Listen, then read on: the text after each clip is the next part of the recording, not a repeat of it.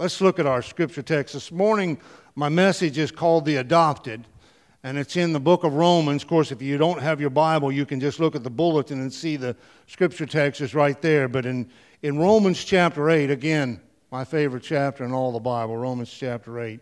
But I just want to read one verse, and that's verse 15. It says, "So you have not received a spirit that makes you fearful slaves. Instead, you received God's Spirit when He adopted you as His sons, as His own children.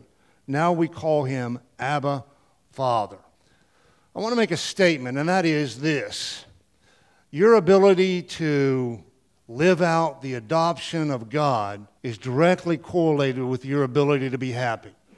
Your ability to live out the adoption of God is directly correlated to how happy you are.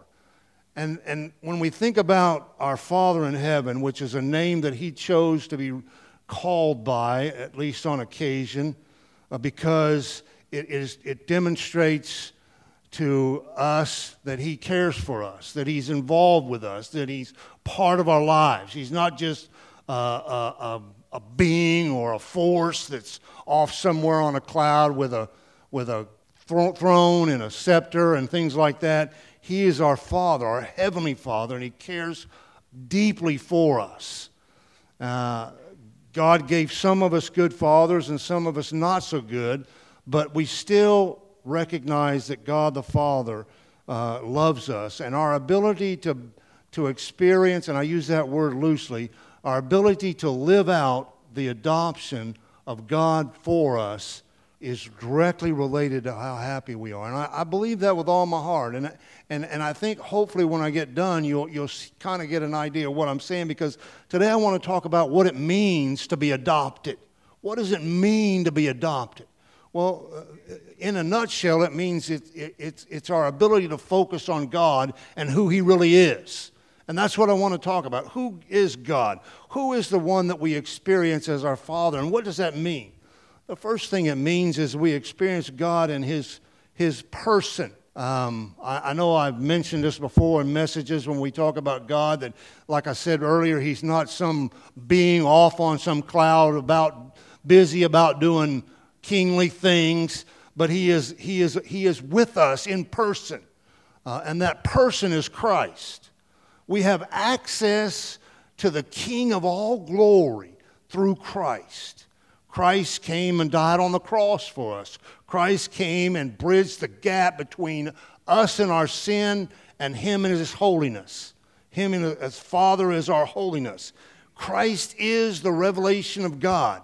He reveals to us what God is like. And if you study the life of Christ, you'll get an idea, at least an inkling, of what God is like, in that He is compassionate, He is kind, He is loving, He is caring, and He has the patience of a saint, as the expression goes, because He is God. But He is also a personal God, and that person is Christ Himself, who came and died on the cross. The cross reflects the love of God, because the cross gives us an idea of to what extent God's love will go in order to embrace us into His family and be our Father. But the second thing that we experience as God of the Father and His person is God and the Father and His power. God is all-powerful. The word is omnipotent. God is all-powerful. That is, all power stems from Him. He is in control of everything.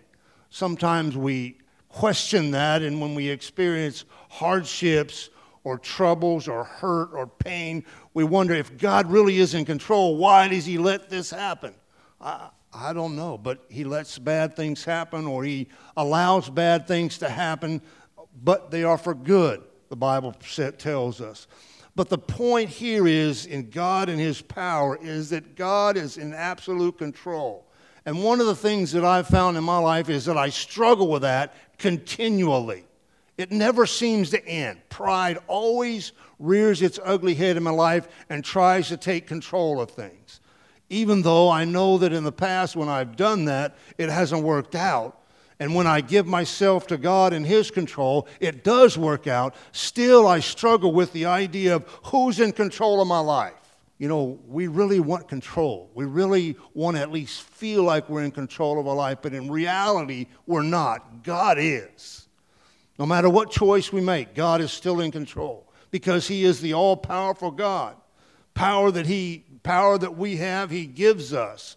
Power that we have, he enables us to do the things that we do in our life. We do nothing outside of the power of God. Now, that's not to take away from our free will. We still have free will. We still have the ability to say no.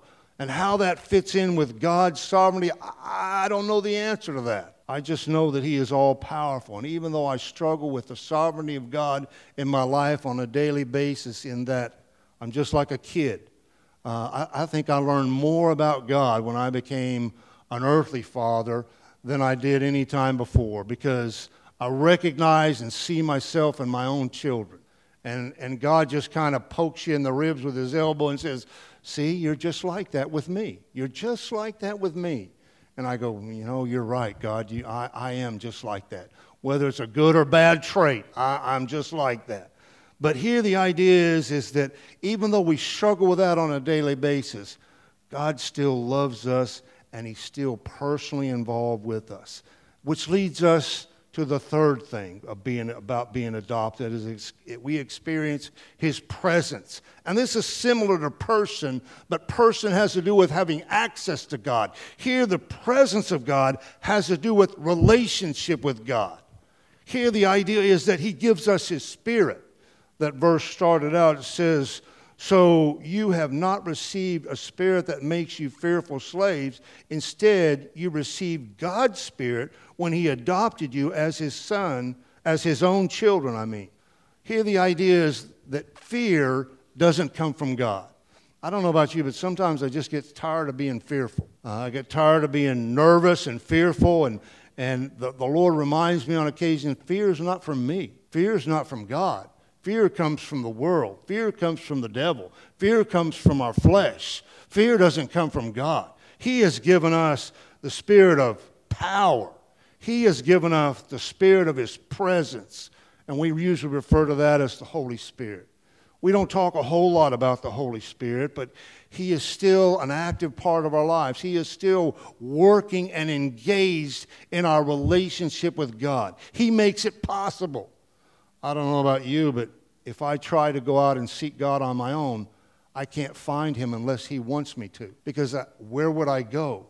God is everywhere at the same time. And so how could I go find him? But if I want to see him, if I want to experience him, he reveals himself to me. He makes himself known. He is with me in the form of his Holy Spirit. And I have a relationship with him because of that. Think about the reality and the awesomeness of being a sinful being, an unholy being, and God being a holy God bridges the gap between us through the cross. That's just an awesome thing to think about. We really can't be too happy about that because it's just so awesome and so wonderful that God bridged the gap between us through his cross, through the fact that he suffered and died on that cross, and now we have a relationship with him. That's just an awesome thing to think about. Now, of course, the other side of that is sometimes when we think about God's discipline, God is like a consuming fire, the scriptures say. So sometimes when we get close to God, it's a little bit on the painful side because God demands us to give up things that we have a hard time giving up. But he is still present with us. He is there with us, enabling us and working with us to give those things up for his glory. He is truly an awesome God, and he's a great Father. And the Spirit that he gives within us is more valuable than words can express and makes up for all the things that the world has to offer. But sometimes we forget. Or sometimes we just have a hard time with God being our Heavenly Father because bad things happen. Things happen to us that we say, if God was really a loving Father, he wouldn't let that happen. My own father wouldn't let that happen to me.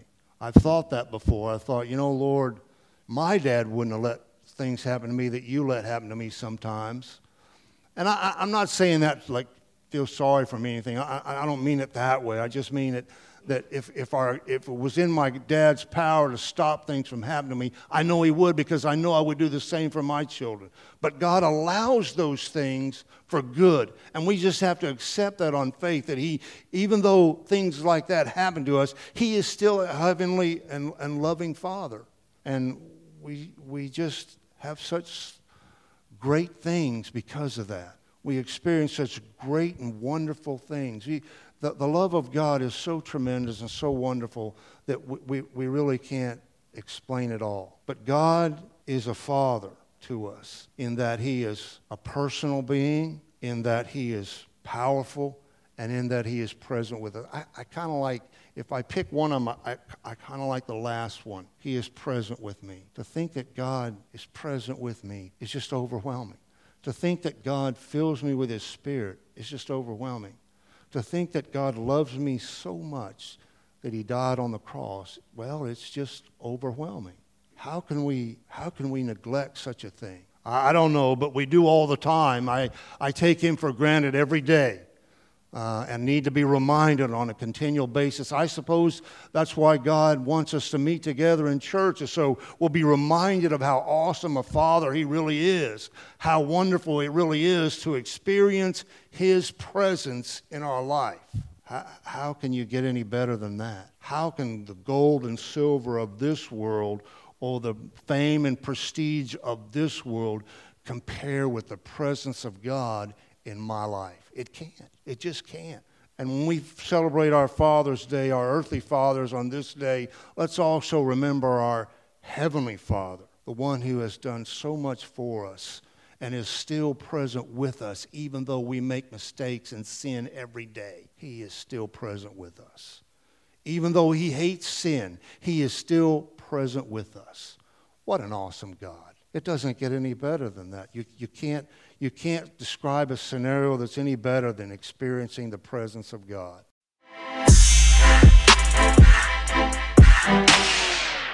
Oh, thank you.